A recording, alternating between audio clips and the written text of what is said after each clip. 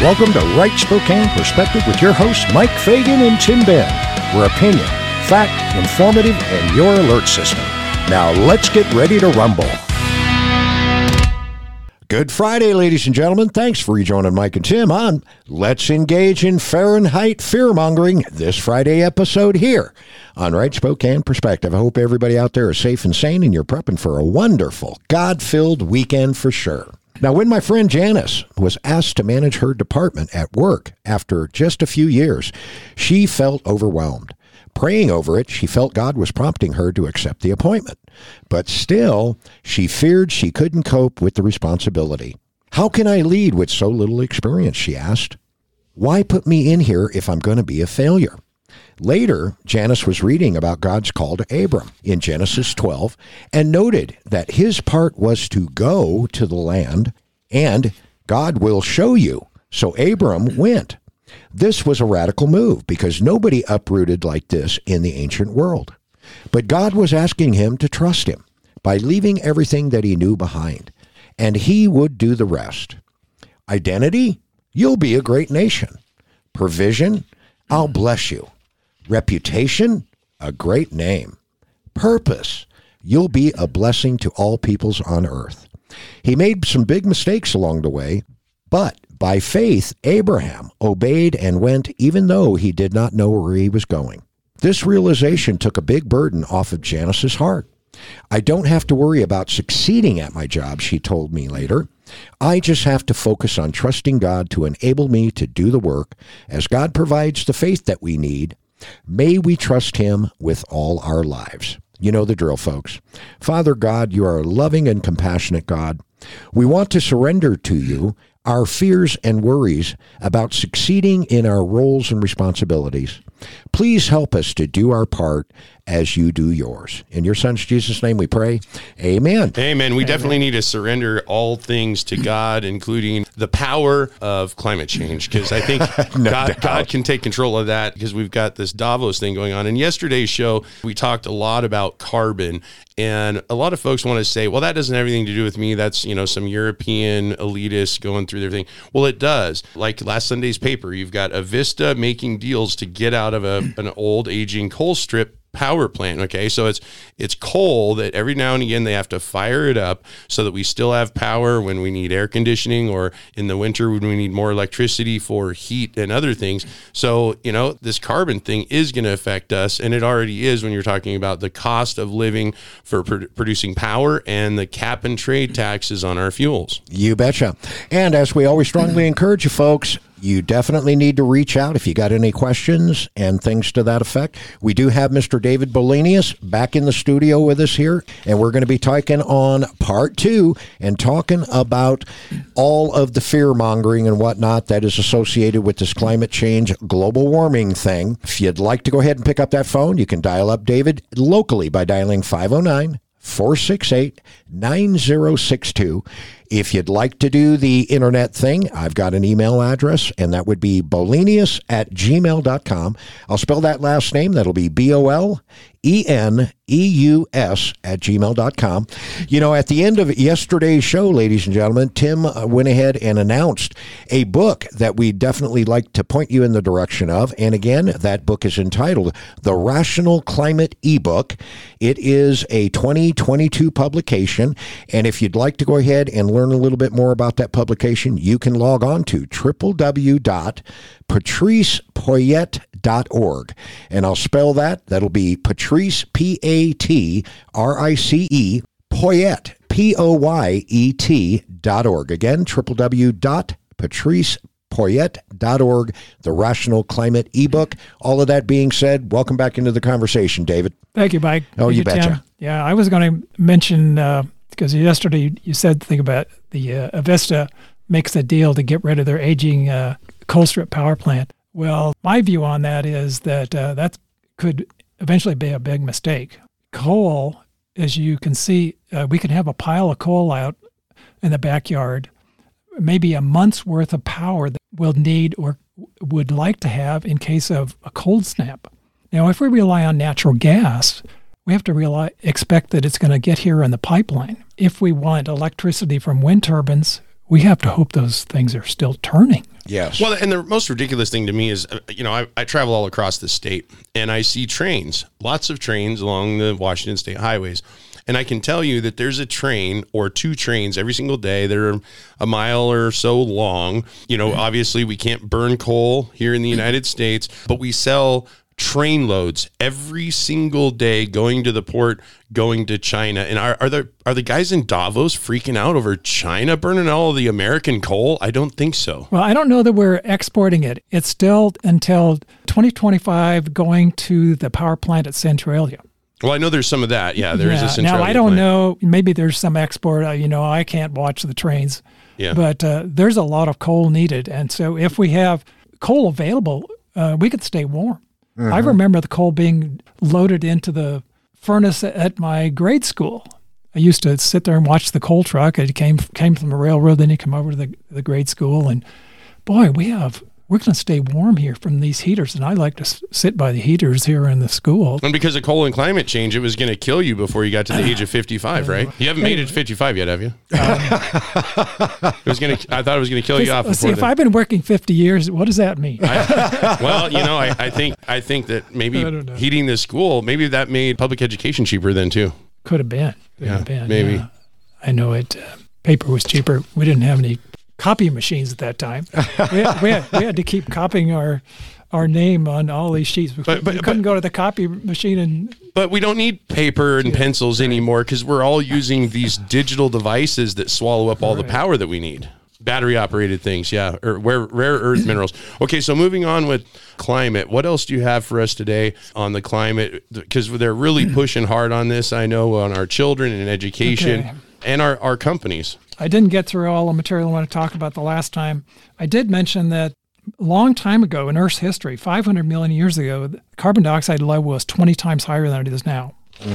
It was 8,000 parts per million. Today it's 400.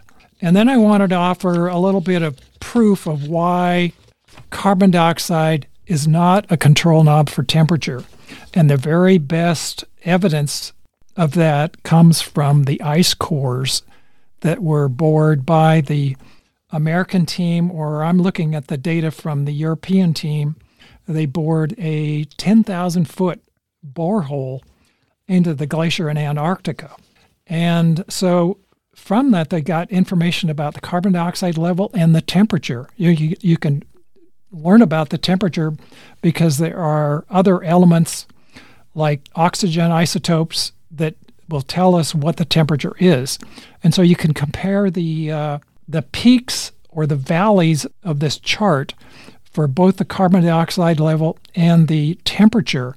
And I found every place that I checked on this 800,000 year record from this core hole that the temperature changes, and then 2,000 years later, the carbon dioxide changes the same direction.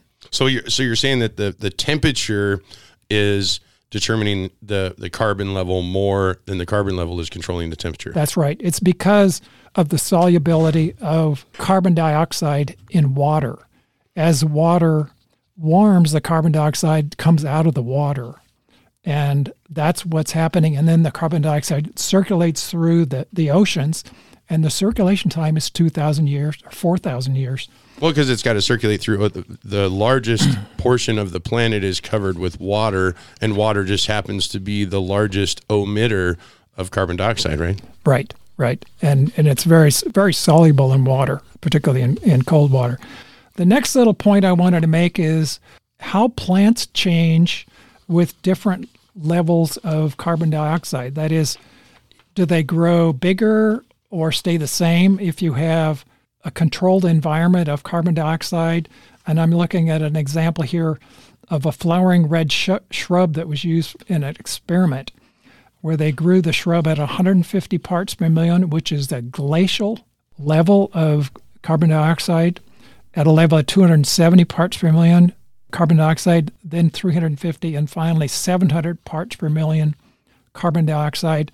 And what I'm looking at here on this chart is that the 150 ppm level, the plant in 14 days only could make a root to about 4 inches.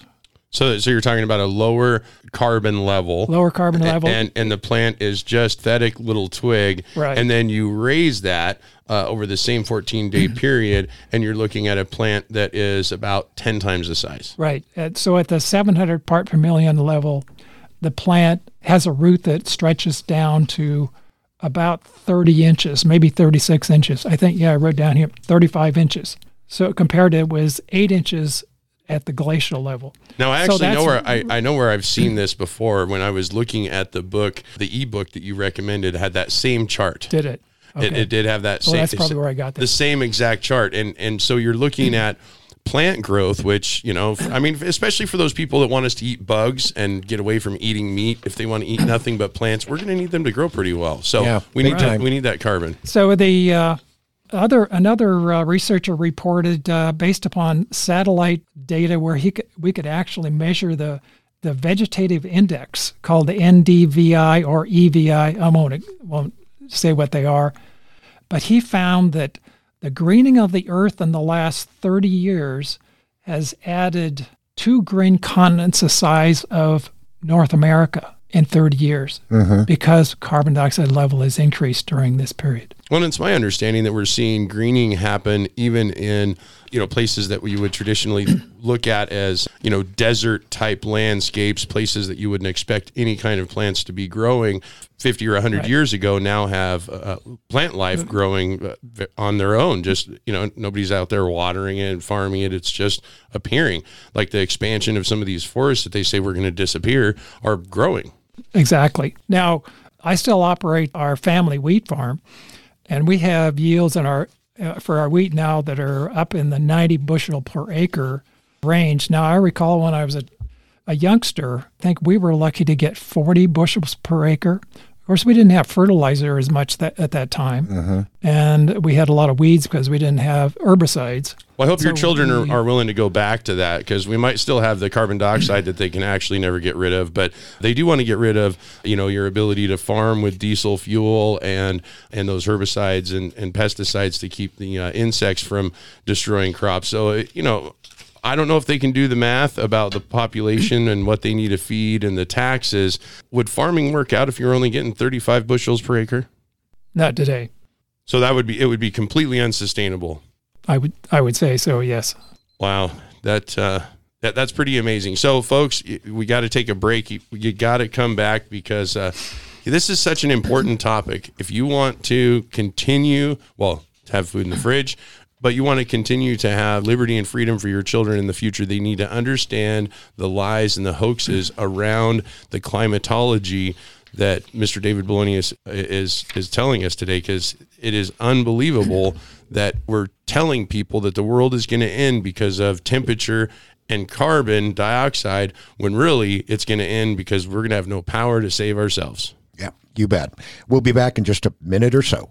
We want to thank God and you, the listeners, for the opportunity and ability to continue the Right Spokane Perspective radio show and podcast programming. We sincerely thank you, Mike Fagan, for your 12 years of dedication to our listeners and guests of the Right Spokane Perspective, and we wish you well in your sabbatical and anticipate hearing from you again from time to time. Listeners, it's because of your support we will continue to bring you facts, commentary, and alerts on what's happening in local government, politics, and issues affecting us all. Please send your most generous support to Right Spokane Perspective, LLC, P.O. Box 7620, Spokane, WA 99207. Thanks again, and back to the show. To our Spokane area veterans and their families, if you haven't checked out the Hilliard Veterans of Foreign Wars Post 1474, located at Diamond and Regal Street in Spokane, you got to be there or be square. The Hilliard VFW is there to assist you and yours with all your VA questions.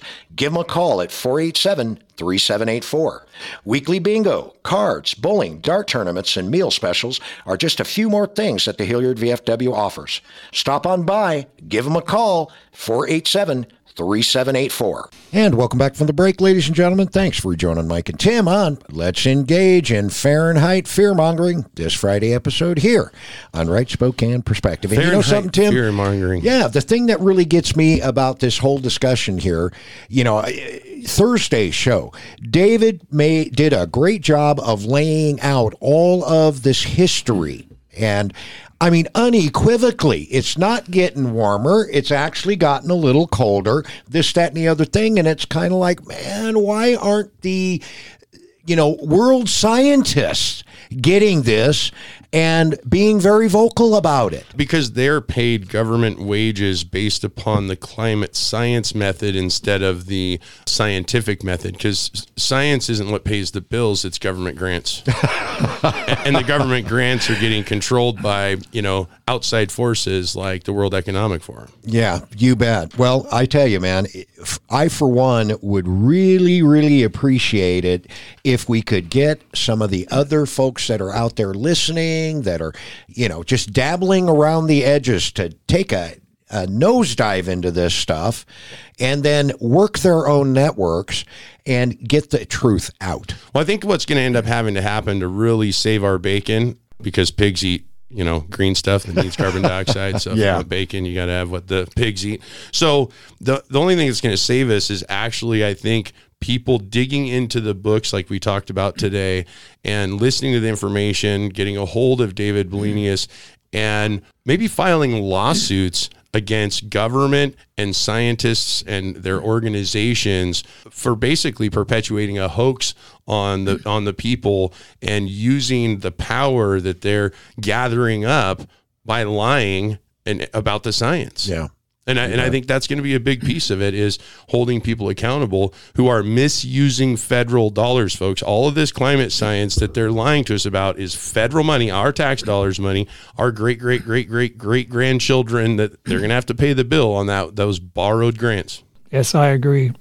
I mentioned a comment earlier about Avista, and I want to say that Avista is in as much trouble, in fact, as we are when it comes to electricity, but they are obligated under law to follow the state law. Mm-hmm.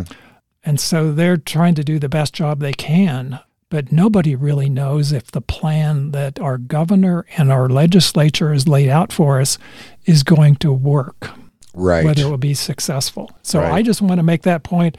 Well, of course, the power companies just want to operate a business. They want to operate. They have stakeholders. They have people that they have to pay. They have to be able to operate their equipment, pay their employees. They just want to run a business, and so the state guidelines around their business, like building more wind turbines, that I know you wanted to talk about, but we'll have to do it another time.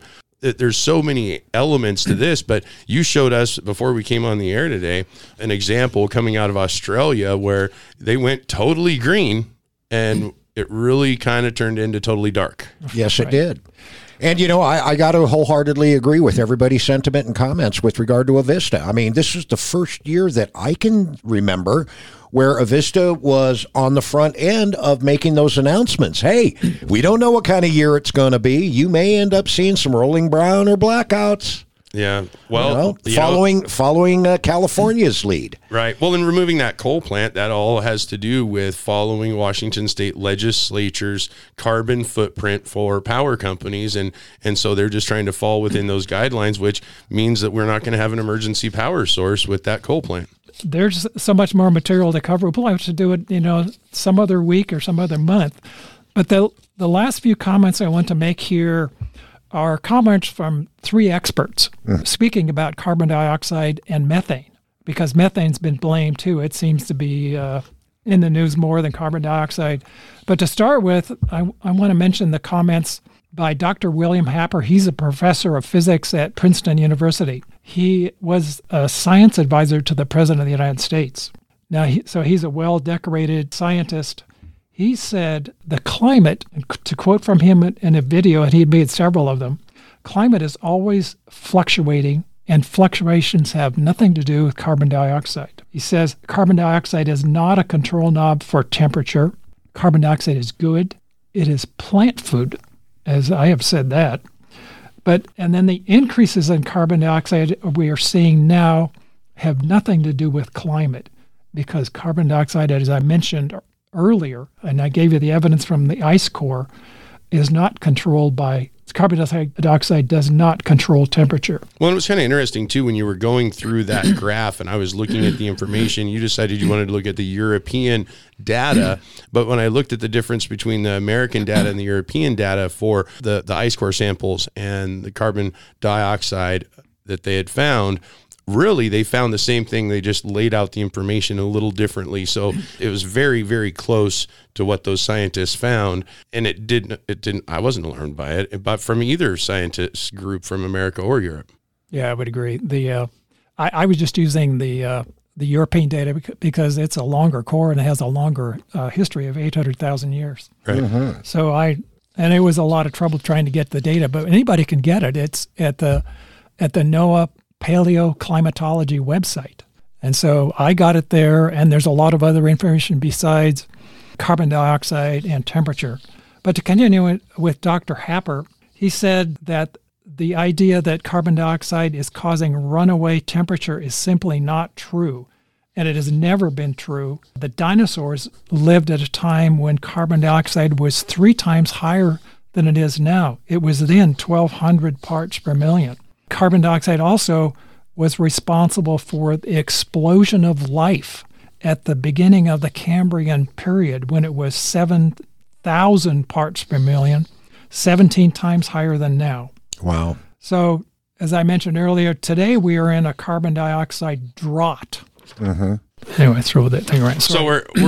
So we're basically, because we're so clean and really our emissions that we are producing, I don't think any civilization has ever been so piled on top of each other in compact cities. So people look out across their city and they say, oh, we have pollution, but you drive 30 miles and there's no sign of the pollution they're talking of. And so it's easy to convince those urban areas that there's a problem because they're looking at the pollution out on the sidewalk or looking across their sunrise. But they go 30 miles, it's a totally different picture. That's right. I traveled several years ago to Beijing, and then I did work out in the interior in Henan province. Now, of course, Beijing was, so many people, so many cars, trucks, buses, and high rises. Industry. But you couldn't see very far because of the smoke. Mm-hmm. But once I got to Henan, we were out in the countryside, and it was clear, cold, crisp. It was beautiful, just like the rural areas around eastern Washington. And so, they have the same kind of climate that we do in that area. Mm-hmm. They still have caves where people were living in caves from way back when. And I was surprised to see caves that were dug in the soil. Wow. Anyway, so I'm going to get back to this. There's another expert I wanted to mention. His name is William Weingarten. He's from York University in Toronto. And he talks about methane. And so I'm now methane, you said that earlier. I've got it because there's always got to be a new bad guy because you end up ruining the old bad guy because he's got to get old and retire. People find out he's not that bad or that the bad guy didn't really exist. They made him to look like he was big and scary and had this horrible voice. And then you open up the green curtain and you're like, what is this munchkin doing here? Right. Yeah. So, the new demon, the new devil that's going to kill us all is methane. Is that how it's going? Because too many people are learning about carbon dioxide, right? Yeah, right. Now, the argument for methane being dangerous is that it's more potent than carbon dioxide. And our cows put it off, right? More. But, yeah, that's right. Cows put it off. They got to go after another segment of the food supply. But there's 2 other factors one needs to consider. Even though it's more potent, its concentration is very, very tiny. And its saturation is also very, very tiny. So if one considers that the carbon dioxide we're giving off and the methane that's coming out of the earth, it's not dangerous if we would consider all 3 of those factors. It's saturation, it's concentration, and it's... well, the concentration... Go ahead. Concentration and even the fact that it's more potent. So if we compare these 2 compounds to water, if we compare carbon dioxide to water and methane to water, after we consider all these factors, water is the main greenhouse gas. That's well known. So you're talking evaporation, steam? No, I'm just talking about humidity. If we have water that's in the air, like the humidity is 2%, it's the main greenhouse factor. And water is 2,500 times more powerful, more potent a greenhouse gas than carbon dioxide. And water is 11,000 times more potent than methane. And so that puts methane in its place. It doesn't belong in the news to be the new bad guy. It's simply, it cannot operate in that realm. So it's not a dangerous gas.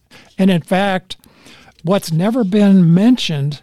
But just like with carbon dioxide being produced mostly naturally, even if man didn't exist, if we were wiped off the earth, carbon dioxide would still exist in large part unchanged from what, from man's occupation of the earth, if you will, the way they want to put it, right? But when you look at methane, I would think the largest concentrations of unneeded methane, obviously it's all over the planet, things break down and they give off this methane, but the most unnecessary ones you would find in state capitals and DC. Okay. So, if we want to talk about needless flatulence, but this science that they're trying to attack us and our children and our food supplies with, methane's just going after the cattle, it seems like to me, with the news I see. Well, the methane comes from other sources. It comes from bacteria give it off. It comes from digestion of organic materials, and it's a product of anaerobic aerobic activity. Earth's digestion. Earth's digestion. It's coming out of the soil every place. And in fact, I found a book that shows that methane is coming out of the oceans, and we don't know how much. But we know that every place there is sediment flowing into the oceans at deltas, rivers flowing offshore and leaving their silt behind. The silt is accumulating with organic material like, dead animals. And eventually, there's going to be methane come out from all of those areas. Now, I was born and raised in this region, and I took a trip to Florida. And, I was used to the Oregon coast, Washington coast. The waves come crashing in. And, it's a beautiful sight. And I was down in Florida, and lots of people want to vacation in warm places. The waves came crashing in, and I'm like, what's that horrible smell? Yeah. It's the rotting material that's giving off all that methane. So maybe if people would just take less vacations to breathe in the methane at warmer climates, this would all just go away. I highly unfortunately, we're out of time, so we're not going to be able to spread any more methane today with you. But definitely we need to be looking at that book, and Mike's going to go through that information again. We're going to have David Blenius back because he's got a book full of more information. We're going to go more in depth. So get yourself educated before the next time David comes back. You bet. The name of that book that we're referring to is called The Rational Climate eBook, and the author is Patrice Poyet. And you can go ahead and preview that book, maybe even purchase that book off of Patrice's webpage. You can go to www.patricepoyet.org. Again, that'll be patricepoyet.org. The name of the book, one more time, The Rational Climate eBook. All of that being said, thank you so very much for your time. Once again, Mr. David Blenius, we're definitely going to have you back here to explain a little bit, educate the listeners a little bit more with regard to this thing called global warming and climate change. Now, all you fathers and grandfathers out there, gather up the family, glorify and praise God, give the family a great big hug and a kiss. Remind them that you love them a lot. Take them somewhere nice this weekend. Mike and Tim, we'll see you on Monday. Bye-bye.